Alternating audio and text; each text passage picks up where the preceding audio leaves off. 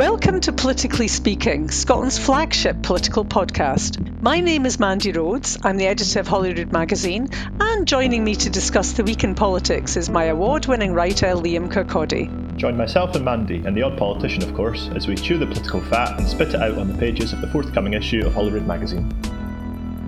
I think the big issue around this was that it appeared that inequality had basically been baked into the system. Maybe this is all part of his plan. First you become an assistant referee, then you become an MSP, then you move to the House of Commons, then you move back to the Scottish Parliament, and then you get your dairy heard. And the question is, will Mr. Ross be able to make an impact on the public? Because, I think probably at the moment, 98% of people in Scotland, or at least those living outside of Moray, would not know who he was, wouldn't recognise him, etc., etc. So he's got a big job. Basically, it's just my opportunity to say I had no idea that we had a footballer in Scotland called Ball in Goalie. So first up this week we have Good Week, Bad Week. That's a regular part of the show where we talk about the changing fortunes of political players in Scotland and beyond. Mandy, I've got a fairly obvious answer, I think, for Bad Week this week. It's a bad week for John Swinney, the Education Secretary. John Swinney obviously was facing calls for his resignation over the whole exams fiasco. This has obviously been an unprecedented year. There were no exams. I suppose one of the big questions in all of this is that people were tested or failed or passed exams that they'd never actually sat. But we watched him in the chamber just now, and it's a pretty big climb down, U-turn, whatever you want to call it. But the Education Secretary has now said that all the awards that were assessed by teachers or by college lecturers that did appear to give pupils much higher grades than might have been expected had they sat an exam, those awards will now stand. So people will now have the higher grades that they would have been awarded by teachers before the moderation process that the SQA got involved in. Yeah, it was a real nightmare for the Scottish Government in the sense that you had quotes coming out from people saying that they'd failed exams that they'd never actually sat. Yeah, exactly. It didn't look good at all. He came in with an apology in the statement today. That follows Nicola Sturgeon apologising yesterday. It was obviously an attempt to be as humble as possible, but as you say, there were calls for him to quit entirely. I think the big issue around this was that it appeared that inequality had basically been baked into the system, because once the assessments had gone to the SQA and through the moderation process, pupils from less well-off areas saw their grades being downgraded by a much larger percentage than pupils from more affluent areas. And for a government that sees its mission in closing the attainment gap and dealing with inequality, that was fairly damning, I suppose. Yeah, it's just they've had a lot of trouble with testing in general, haven't they? The Scottish Government with this stuff, and I suppose that's about as bad as it's been for Swinney in the entire time I've probably covered Scottish politics. I would say that's the most pressure I've seen him under. He's a very humble man. I think that came across, and I actually think it was a fairly.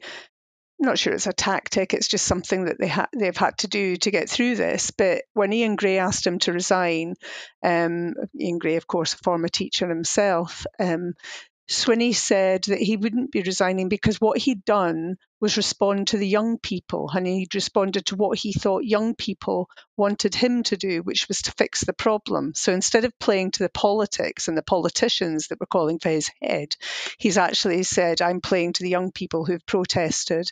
And I suspect that is what young people want. They just want the solution. Mm-hmm. The Tories and Labour have both called for Swinney to go. I think that probably would be a bit more powerful if Labour didn't spend as much time calling for SNP politicians to resign as it does. It's pretty common in general. But then the other bit to this is that there was a vote of no confidence tabled, and it looked like he would probably lose it, especially once the Greens looked like they would probably have backed the Labour motion. Yeah, and that's been moved, I think, to Thursday now. Mm-hmm. But clearly, I can't imagine why he wouldn't come through that now. No, he did seem to sort of deliver a lot of what the Greens asked for anyway, so you can't imagine that they would, maybe it will sound really, really stupid by the time this comes out, but you wouldn't imagine they'd have backed it. Yeah, there's nothing wrong with sounding stupid, Liam. I mean, No, I mean, we're actually, not being tested. this week, my mother happened to dig out my old hire certificate from 1980.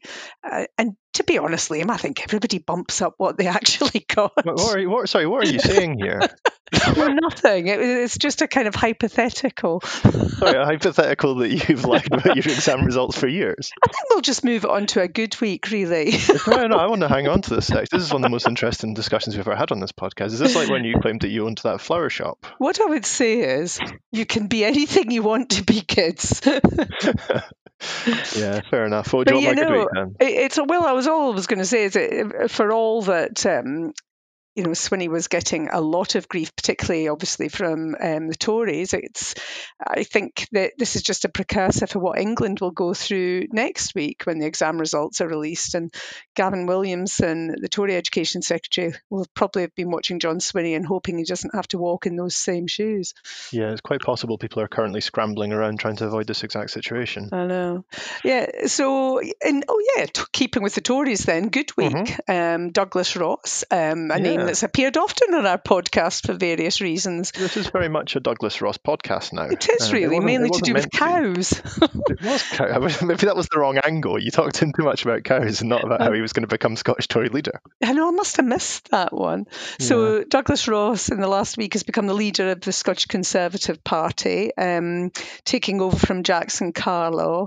Now, I think that probably the question in it all is, was Jackson Carlaw pushed or did he jump? And I think we could probably safely say he was pushed. Yeah, I think the most sensitive way of phrasing it was that he was shown internal polling, which suggested his position was untenable and he chose to leave. But I think that's something of a euphemism in politics sometimes. I think so. And I think there was also the telling meeting that, Boris Johnson was in Scotland, went up to Douglas Ross's constituency where there were lots of picture opportunities.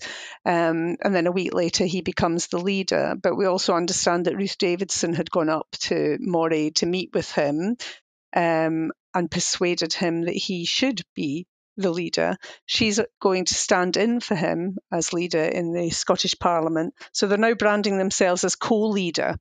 This is before, of course, she goes off to the House of Lords. So she's a temporary co-leader, though?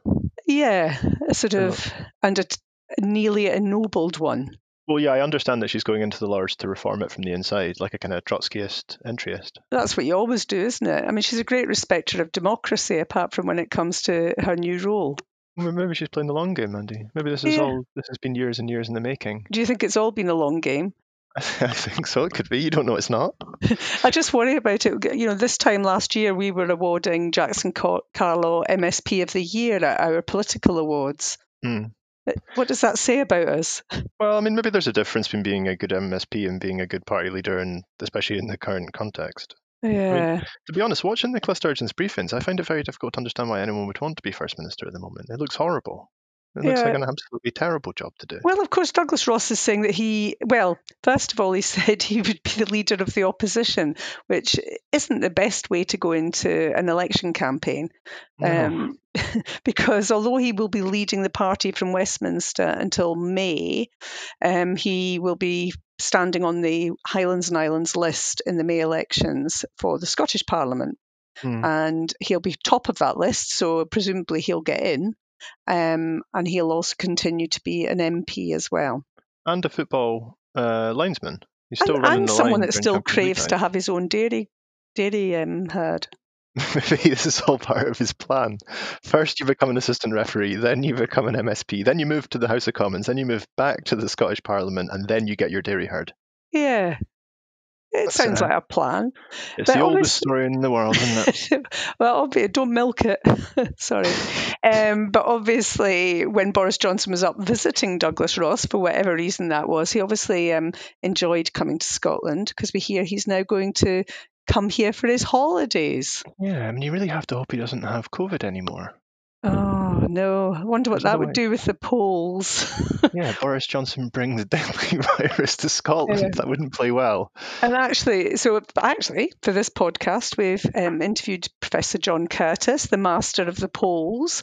And he had has lots to say about what the Tories can do to try and increase their chances in the elections for the Scottish Parliament in May. And interestingly, he kind of feels that they've reached a high water mark. And what they need to do now to be more successful is to encourage people to vote Labour. Oh, that's very interesting. It'll be good to see Douglas Ross making that speech. Yeah, and clearly the whole emphasis in Scotland from the Conservative cabinet is they're worried about the union, because poll after poll is now showing independence at an all-time high. And again, John has talked at length about the reasons behind that, so we're going to listen to that now.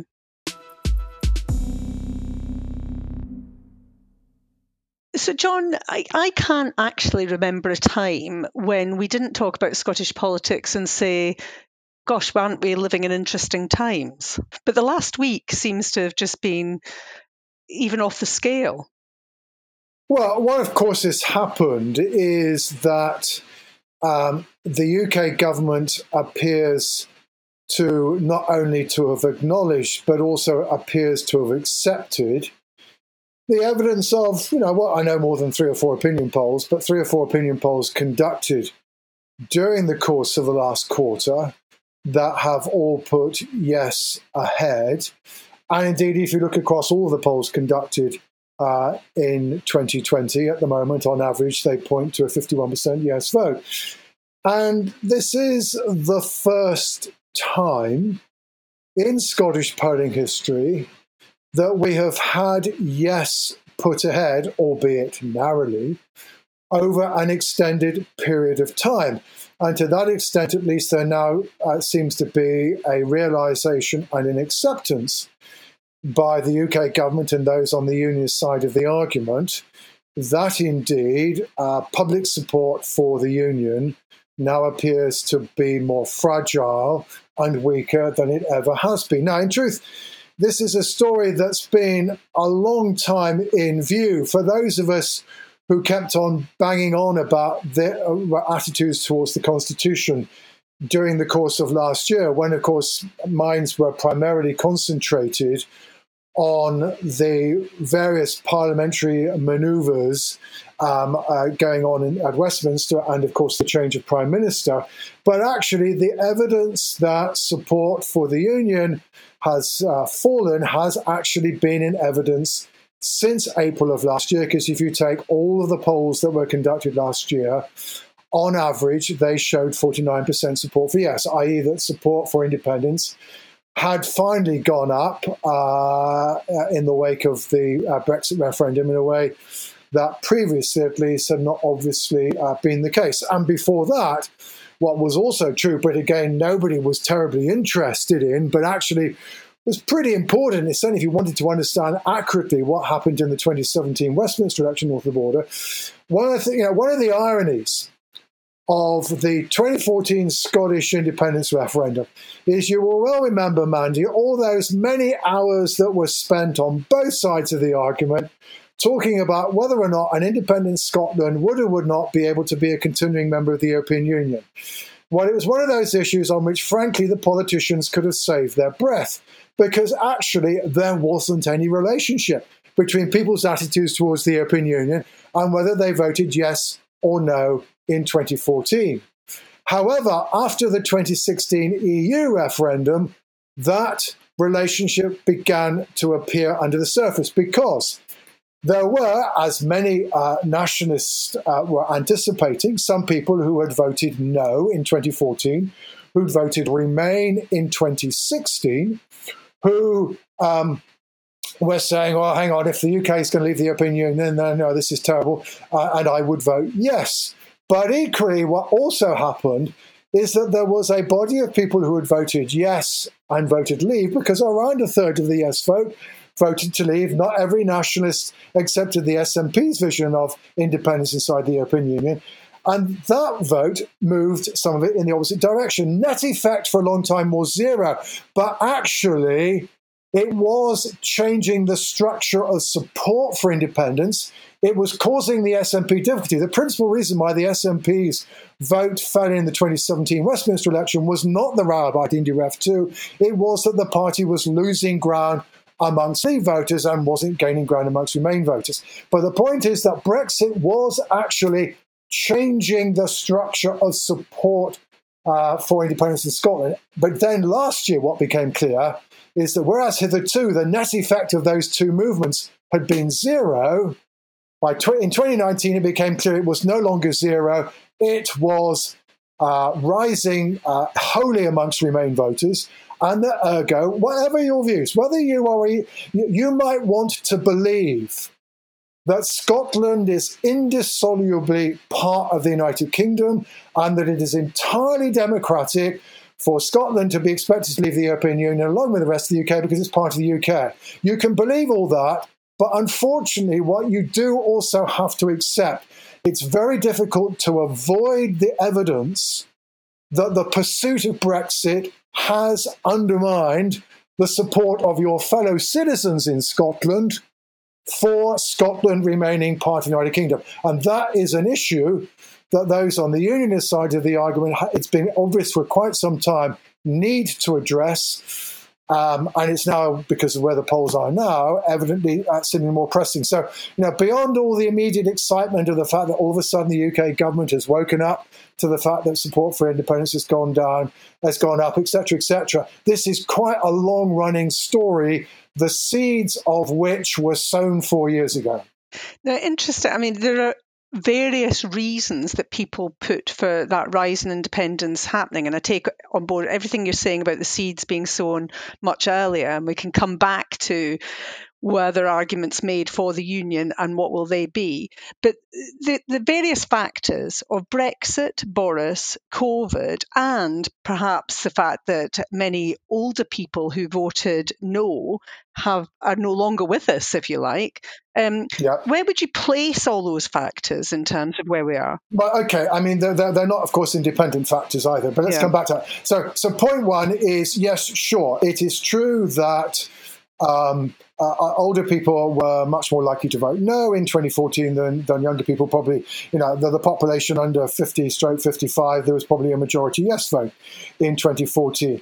But that's a relatively slow process, and it doesn't explain why all of a sudden in 2019 we get a higher level of support for independence than we did in 2018. So the speed of the change and the timing of the change doesn't match that explanation, though, yes, of course, that is one of the things that may be going on underneath. So far as the other things mentioned, well, we've already dealt with Brexit. So the thing that's why this is a story not entirely about Brexit, although it probably was up to and including Brexit Day, that's January this year, is that if we look at the further increase in support for independence that's occurred this year. So this is the polls moving from 49% support for independence last year, 50% maybe at the turn of the year, to the 53% that on average the polls have been pointing to now. That increase has not occurred uniquely amongst Remain voters. It's evident amongst Leave voters as well as amongst Remain voters, which is why, therefore, it's difficult to argue that the most recent increase is attributable to Brexit. Now, at this point, one has to be upfront here, and I've written this elsewhere. At this point, the evidence becomes more circumstantial, although you might still want to regard it as quite compelling. And of course, it is, what's been going on in the last quarter when there's been this further increase in support? Well, of course, it is coronavirus. And I think the first thing that we should acknowledge for those of us who have been following the story of devolution ever since 1999 is that arguably the last 3 months have been the most important in the history of devolution, not actually in Scotland, arguably across the whole of the United Kingdom. I mean, because, of course, the truth is that the Scottish government has been making crucial life and death decisions about public health and about the health service, and, of course, also about care homes, that have a prominence and an importance and an impact on our everyday lives that far outweigh the debates that we've had hitherto about free personal care and whether or not Scotland should have tuition fees and all those things that hitherto we've tended to talk about devolution making a difference. This has put the Scottish government front and centre in the lives of people in Scotland, because under devolution, public health and health has been a devolved responsibility. Now, I think one of the consequences of this more broadly is that people in England have suddenly learnt that actually different decisions might be made in Scotland and in Wales and in Northern Ireland. And I think probably the awareness of devolution in England is now much greater than ever has been. But equally, coming back to north of the border, given how important this issue is, people's views about how this issue is being handled it's not unreasonable to anticipate that maybe actually these may also now factor into people's views about how Scotland should be governed. And of course, the truth is that although, as it were, the statistical record in Scotland, so far as the prevalence of the virus is concerned, initially at least was very little different from that of England. Same problems about care homes, same problems about PPE. It is the case more recently that the prevalence has been rather lower. And in any event, what's long been evident is that people think that Nicola Sturgeon's doing a very good job at dealing with the coronavirus. Boris Johnson is regarded as doing a bad job. And actually, that's a perception that's there south of the border as well as north of the border. But crucially, it's a perception that isn't confined to the regular ranks of nationalist or yes supporters. It's to be found amongst those who voted leave and those who voted no. Now, it's not been a dramatic change. We've seen, 2 or 3% increase in support for independence, perhaps during the course of the coronavirus pandemic. It just happened, of course, because of the starting point. That takes us to a different side in the lead.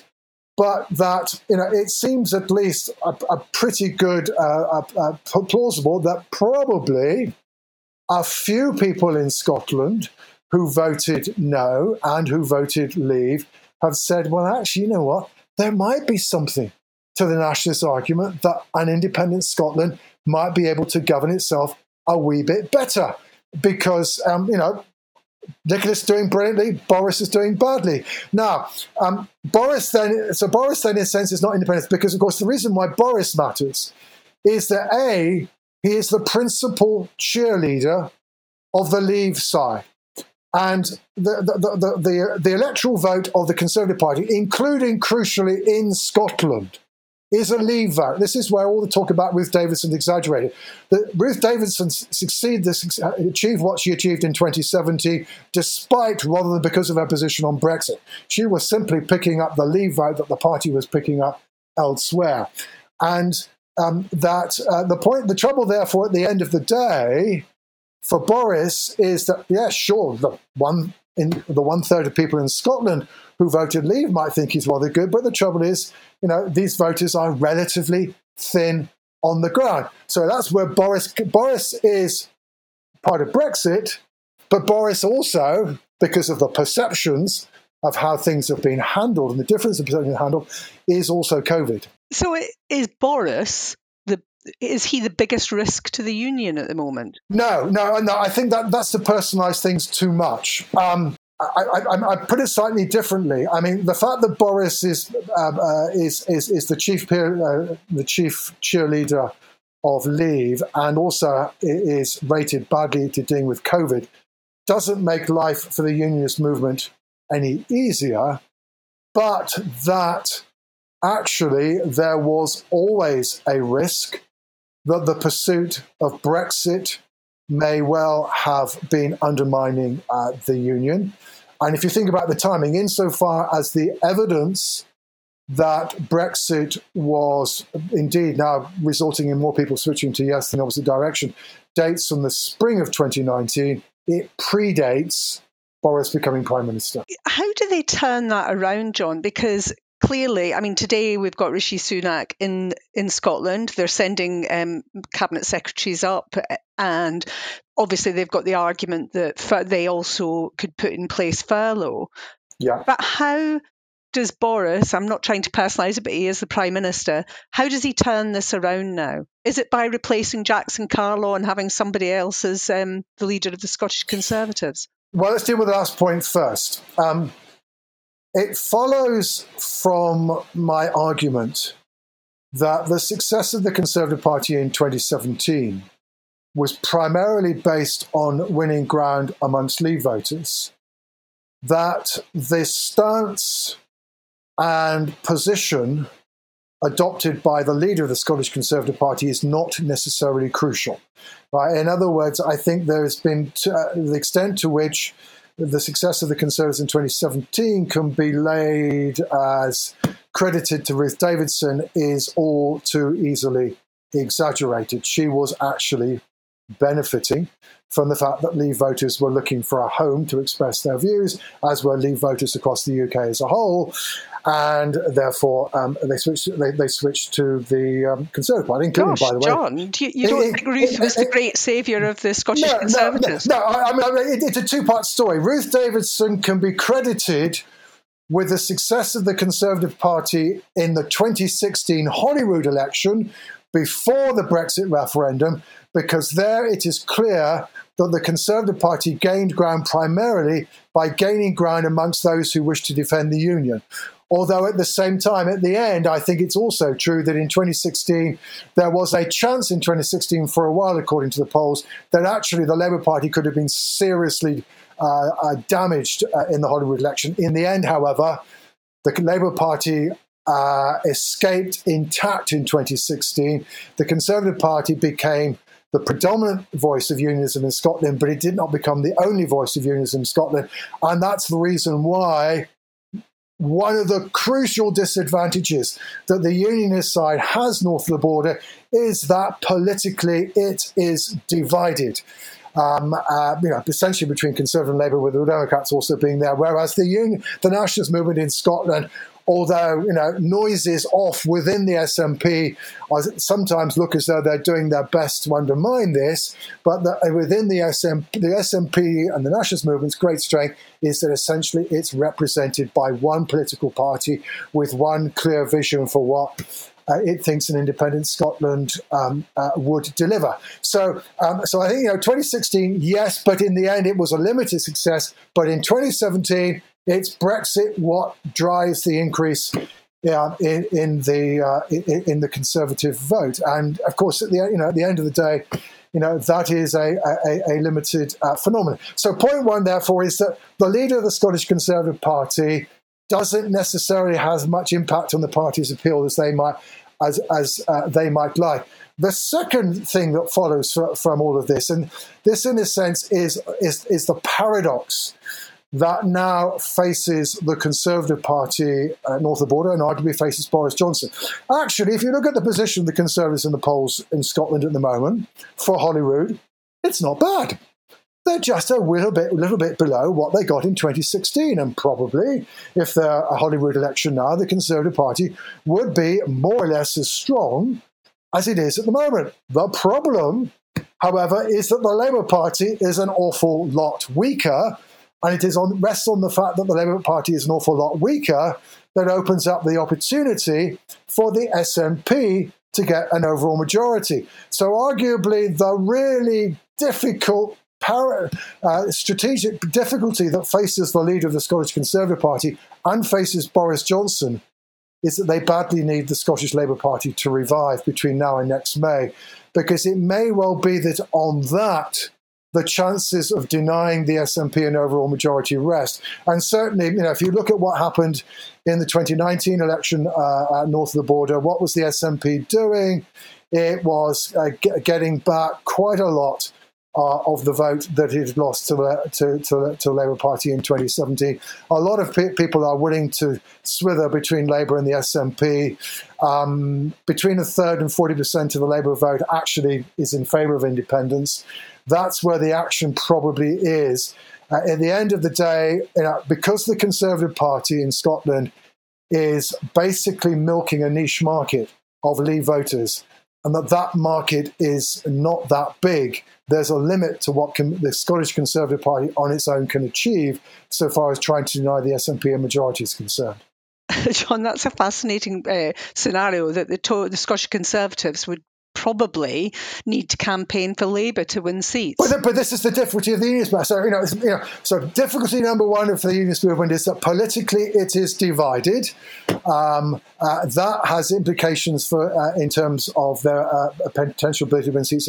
It also raises another fundamental question. Now, it's fine for Conservative UK ministers to come north of the border and fly the flag for the union. And it's fine also for them to point out that indeed, and this is to do with the division, of course, of responsibilities, that it's been the UK government that's been primarily responsible for providing the fiscal underpinning to the handling of the pandemic north of the border.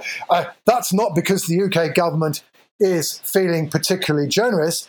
That's just to do with the division of responsibilities under devolution. Now, of course, we're all in north of the border familiar with this argument. Of course, one can expect the unionist side, as they are, to argue that this goes to show how indeed that, as part of the union, Scotland has access to a better safety net than will be available north of the border. Although, of course, we are beginning to come to a crunch, and Rishi Sunak this morning was kind of laying this quite strong on the line. We are coming to the crunch where apparently the UK government is now determined to end a lot of that economic underpinning. It may be wanting to get rid of it rather more quickly than the UK government, the Scottish government would like, so far as its attempts to try and handle the public health crisis is concerned.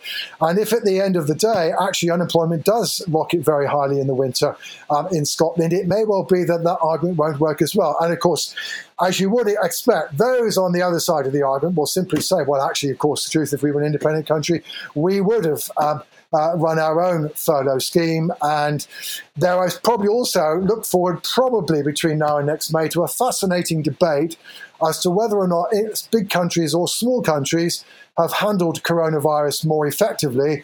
And I guess if you're on the unionist side of the argument, you don't want to mention the words Brazil and the United States too often. And if you're on the independent side of the argument, you might just want to say New Zealand as repeatedly and as much as you would like. So, I mean, the point is that, coronavirus will... one of the things that's true in all sorts of ways, and coronavirus is part of this, is that quite a lot has changed since 2014. Quite a lot of the arguments have moved on. The argument that the United Kingdom provides a stronger safety net is an argument from 2014. I'm sure if you're on the unionist side of the argument, you will believe that is indeed the case, that actually Scotland could not have coped as well. But shall we say, don't be surprised if that argument is challenged on the nationalist side, using arguably evidence from elsewhere that happens to be congenial to their cause. It's interesting because there are so many arguments that were used in 2014 and beyond that really couldn't be used now or could certainly be shot down. I mean, one very simple one would be Ruth Davidson saying that she respects democracy, and yet she's going to the House of Lords. Well, that, if I may say so, Mandy, is a rather personal argument. And I think, what one actually has to acknowledge is you're right. There are lots of ways in which the argument has moved on. Not all of them, by the way, in a direction that is favourable to the nationalist cause. So let's take a couple of those. Price of oil is a bit weaker now than it was back in 2014. Yeah. What if indeed the vision for an independent Scotland is to rejoin the European Union, to be part of the single market? What are we going to do about the border between Gretna and Berwick? One of the things we've learned, if anything else, is about the difficulties of having single market borders on relatively small islands. And whereas in the end, the UK government has compromised in Ireland in order to ensure that the Irish border can remain open and is effectively keeping Northern Ireland inside the single market, the logical equivalent on this side of the water would be for the rest of the United Kingdom to remain inside the single market, and that ain't going to happen. So, that's another way in which things have moved on. And I think one of the things we have to acknowledge is that, frankly, the debate about independence has not been joined until, arguably, the UK government started to kick it off 10 days ago. And the truth is that Nicola Sturgeon is still not terribly interested in engaging. Until we have the argument, until we see the extent to which those arguments have moved on, and the extent to which this does or doesn't change people's views. Arguably, in a sense, what's happened in the last year or so has happened in a bit of a vacuum, and there is no guarantee as to what would happen if and when we do have that debate. And certainly, the first thing anybody's going to tell you with opinion polls that put one side at 52 or 53% is that, frankly, it's a bit of a toss-up as to who would win. We're still a world away from the position where we say it is perfectly obvious that Scotland would vote for independence. What we can say, however, is that at this point in time, at least, the chances on the yes side, so long as the noise is off, do not get too loud, are actually better now than they ever have been in the whole history of the SNP. So before we even get to that point, we've got the election, as you say. Well, I mean, do you think the election will happen in May? Well, that, of course, is a crucial point, and it depends on a lot of things. I mean, all elections in the UK, including local government by-elections, have been abandoned until May of next year.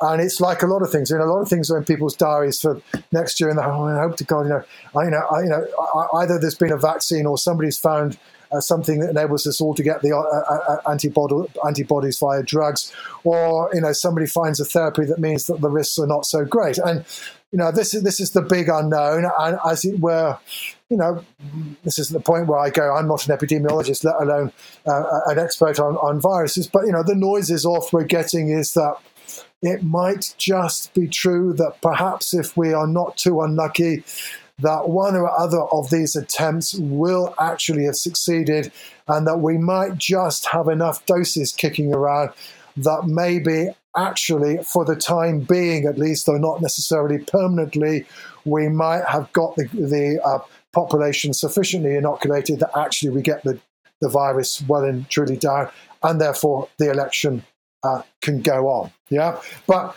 equally, however, if that isn't true, and we do have a second serious spike in the winter, then we will. There will be question marks. I think also that there will be at this point also there'll probably be a lot of. Electoral administrators in the UK, if they're wise, will be looking at the experience in the United States, where it seems inconceivable that the election will be stopped. And there are New Zealand is currently having an election, etc. There are places elsewhere that are trying to hold elections in the middle of the pandemic, and there may be lessons to be learned from there. But sure, there is.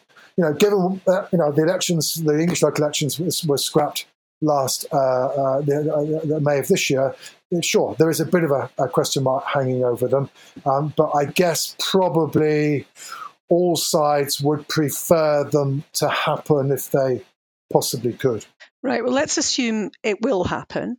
But before then, we've got the fallout that's going to continue around the SQA and the exam fiasco, if you like. We've got 2 parliamentary inquiries into how the salmon allegations and complaints were handled. And there'll be an inquiry around how the Scottish Government have handled COVID. How do you think those things will impact? I mean, the SNP are so far ahead at the moment that you can't imagine it'll make a huge difference. And I guess people believed things like the salmon trial would make a difference, and it didn't. Well, okay, various things. I mean, this, of course, is not the first time that we've had an SQA controversy.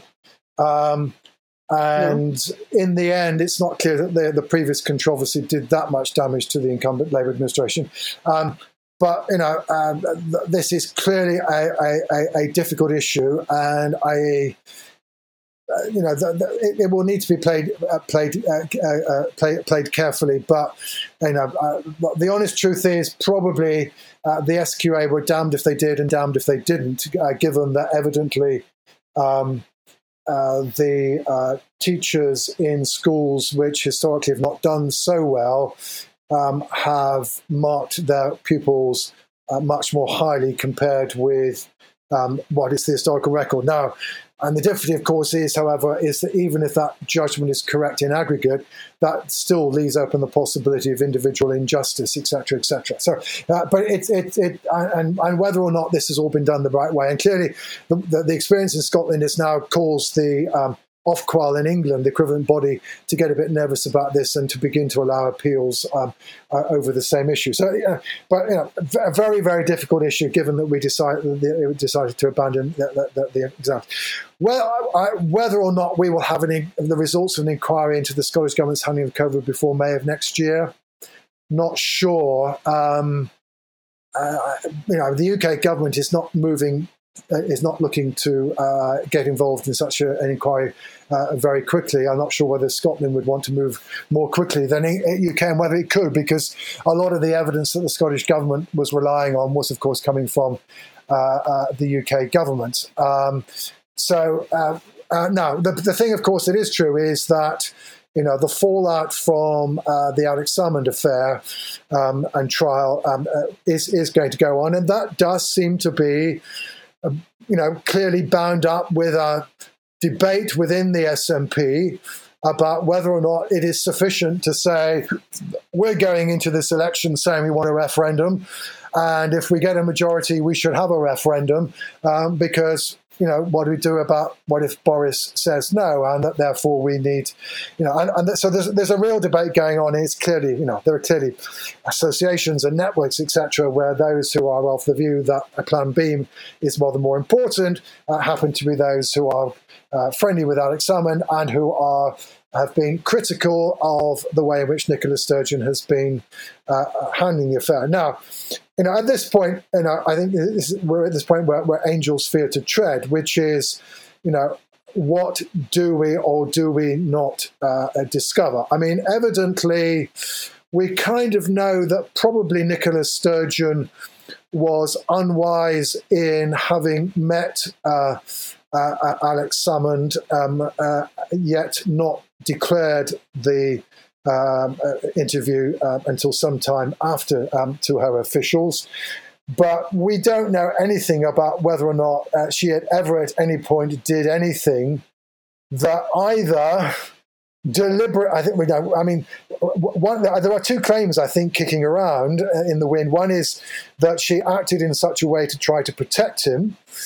And the other claim is that actually, she changed the rules and the rules were she then connived in using those rules in order to try and the change in the rules that potentially caught him, deliberately in order to undermine him. Now, these are both, serious claims. They are opposite claims. And the question is whether any of it is in any way conceivably true. So I think, certainly it's kind of pretty clear that a mistake of procedure was made, but whether mistakes of substance was made, let alone, anything else. And there are clearly criticisms that have been weighed at the door of, Leslie Evans, the chief civil servant, and, she may or may not survive. There clearly is pressure there.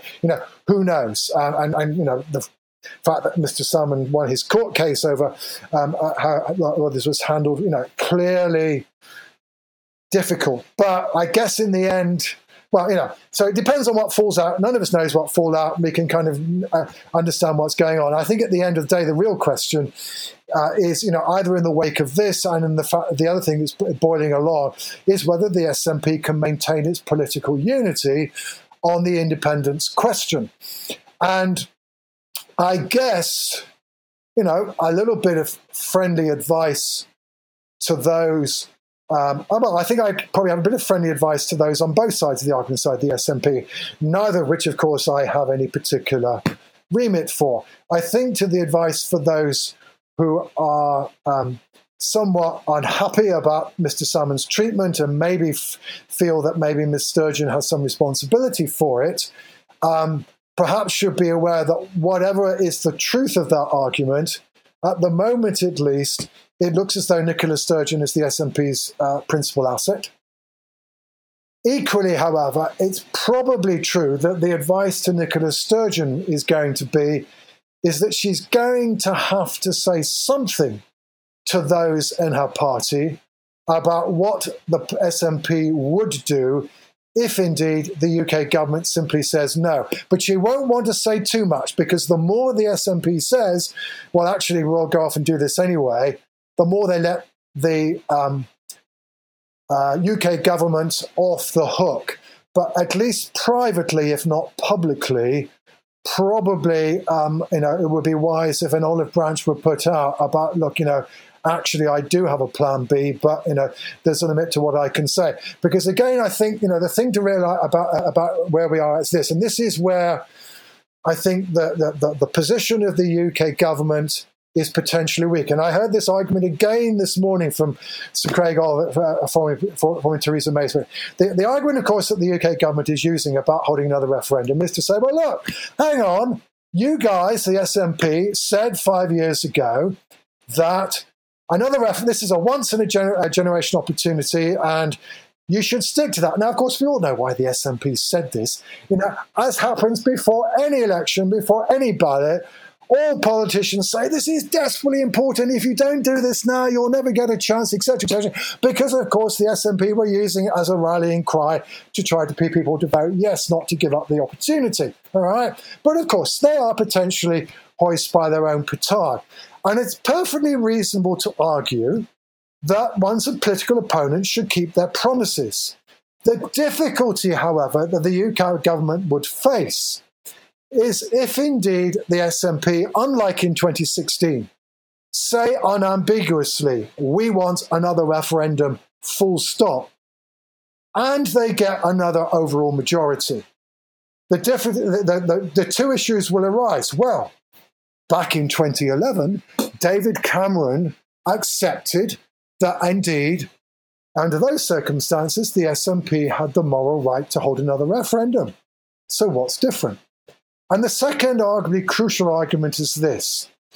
You can, and this is something that came to me when I was chairing a hustings during the Westminster election last year. And the question that came from the audience to the Conservative representative on the panel was, look, okay, fine, you don't want to have another referendum, but what is the evidence that you will accept that actually the public do want another referendum?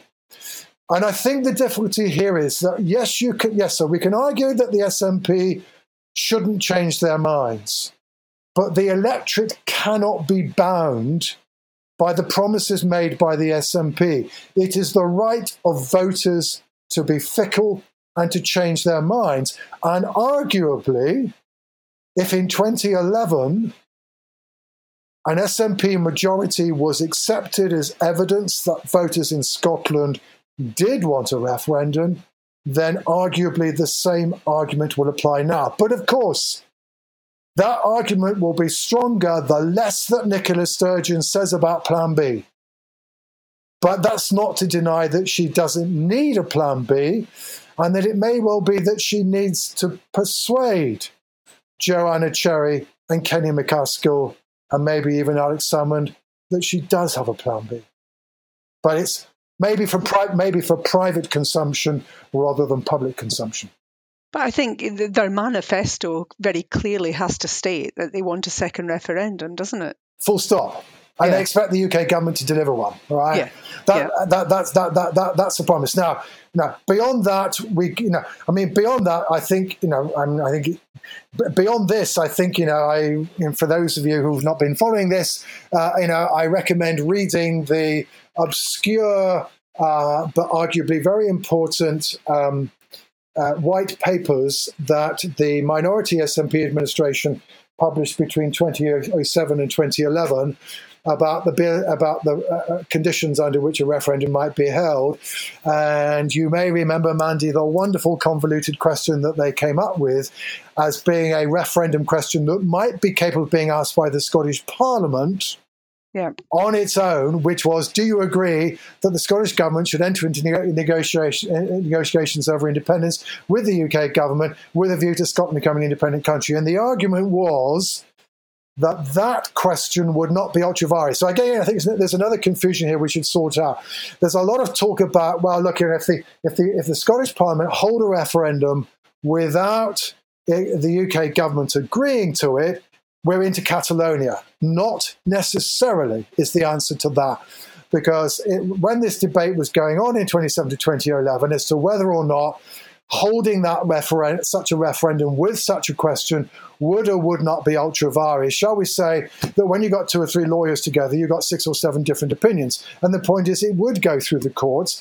And some people at least think that maybe the Supreme Court might say, well, actually, because this is simply a referendum that's asking the Scottish Government to do something, and the Scottish Government does have a locus vis-a-vis talking to the UK government, this is fine. Now, of course, that would still leave the difficult issue that if the UK government isn't willing to recognise the result of such a referendum, where do we go from there? But it may just be that the legal position upon which the UK government is relying in saying no might just not be quite as 100% secure as perhaps is thought. Oh, right, George. I suppose the assumption out of all of that is Douglas Ross probably isn't going to get the keys to Bute House anytime soon. Oh, well, look, I know. Herein lies another difficulty for the Scottish Conservatives. And I think one of the things we should say about Douglas, we clearly should congratulate him on becoming leader of the Scottish Conservative Party. He is not a well-kent face. And one of the things that will be absolutely crucial is whether or not he can demonstrate an ability simply to make an impression on the Scottish public. I mean, because give Ruth Davidson her due. People, actually, quite a lot of people liked her, and she definitely got the respect of quite a lot of people who didn't necessarily vote for the Conservative Party. And crucially, she got herself known. She made an impact. People knew who she was. The problem that... Although her success sounds quite ephemeral. Well, sorry? Her success, from what you've said. Well, yeah, sure. It's not, yeah, but the point is, if people don't, if there's a... At the end of the day, parties are dependent on leaders to get to get their message across. If people don't know who you are struggling. Now, one of the Labour Party's problem is that Richard Leonard, even after now he's been leader for whatever it is, 2 years, is according to the most recent YouGov data, just before Jackson Carlaw bit the dust, is even less well known than Jackson Carlaw was. So that gives Labour Party a real problem. And the question is, will Mr. Ross be able to make an impact on the public? Because I think probably at the moment, 98% of people in Scotland, or at least those living outside of Moray, would not know who he was, wouldn't recognise him, etc., etc. So he's got a big job to do that. So we should certainly congratulate him on that. But of course, the difficulty about the Scottish Conservative Party faces, and again, this comes back to the division within unionism. If the Conservative Party does well, it might get something like the high 20% that it got in the 2017 UK election. That seems to be pretty much the high point, given that they're basically trying to gain, they're dependent on Leave voters, and given that there's still that isn't that much support for Leave north of the border.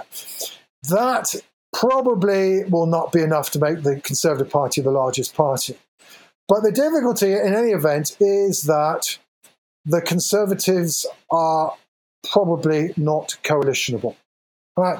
Who is going to be willing? And this is, the one thing that the Labour Party has taken away from the 2014 independence referendum is do not trust the Tories with a barge pole. It's why running a single unionist campaign in independence referendum is going to be very difficult. It's who is there on the unionist side of the argument that would be capable of running a campaign that might appeal and be acceptable to those across all sides, which is one of the reasons why Rishi Sunak perhaps is coming north of the border, because he's the one popular Conservative minister that we have at the moment. The fundamental issue, but equally also, how would the Conservative Party be able to sustain an administration?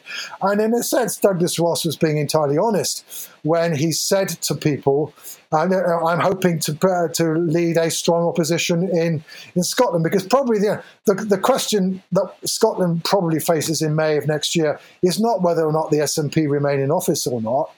It is whether or not we get a majority or a minority SNP administration. But of course, that's a crucial question, because if we hit a minority SNP administration, even if there is a majority for independence with the Greens, as there is at present, then it'd be much easier for the UK government to say no. Or another independence party. Anyway, Well, that's another whole story, of course. And we've only got 9 months to think about it all. So, anyway, John, thanks very much for that. That was great. You're welcome.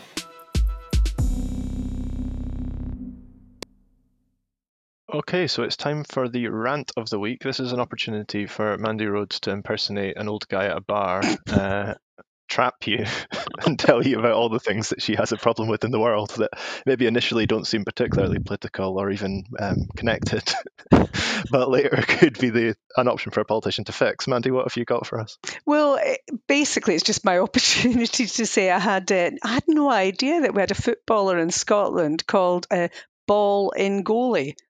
I Which don't is a think bit... he is called that, Mandy. I think the issue you've got here is that you've taken a Celtic footballer, you've changed his name, and now you've decided it's a football pun. It just seems apt to me. But anyway, it's basically about footballers' behaviour.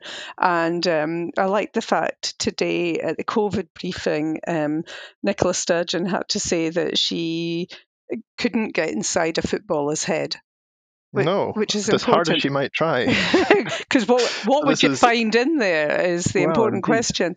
But the background to this is the Aberdeen players breaching lockdown rules or breaching restrictions, and then a Celtic footballer apparently flying to Spain, coming back without telling his club, and then playing a game without having self-quarantined. Yeah, exactly. And obviously the issues in Aberdeen, I'm not saying it's all about footballers, but there were footballers spotted at the bars where certain clusters of COVID have now happened. And I think the point that Nicola Sturgeon was making is that footballers, however much I may fight against this idea, can be role models for young people. And if they're not behaving, then their behaviour will get replicated by other young people. And that is where we're seeing the clusters, really, about young people going to bars, not respecting any of the social distancing, etc.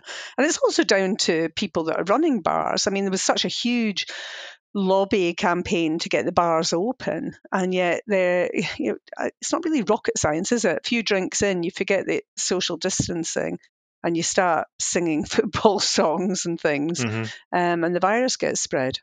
Yeah, I think they're still showing football on silent in the hope that it'll stop people from bellowing at the screens in the way that they normally would. Yeah. And I suppose that in terms of the professional footballers, I mean, I do think they've got a responsibility, but also there's a lot of people further down in that industry that rely on jobs that exist because they're able to play football. So if games get shut off, clubs further down aren't able to survive. They can't survive without crowds.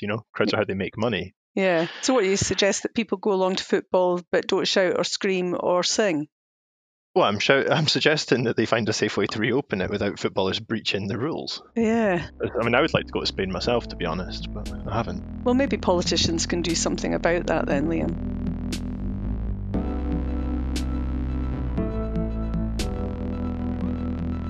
So they say a week is a long time in politics, and you've just heard a fraction of that condensed into today's Politically Speaking podcast. I hope we've enlightened and entertained, and the next time you hear someone say they're not interested in politics, remember you know a podcast that can help them with that. If you enjoyed this episode of Politically Speaking from Holyrood Magazine and the chat between Liam and I, remember to subscribe and leave a review, and tell your friends to subscribe too. We're available on Apple Podcasts, Spotify, and wherever you listen to podcasts. Also remember to check out our fortnightly release of Holyrood Magazine, available in print or online at holyrood.com. Bye for now.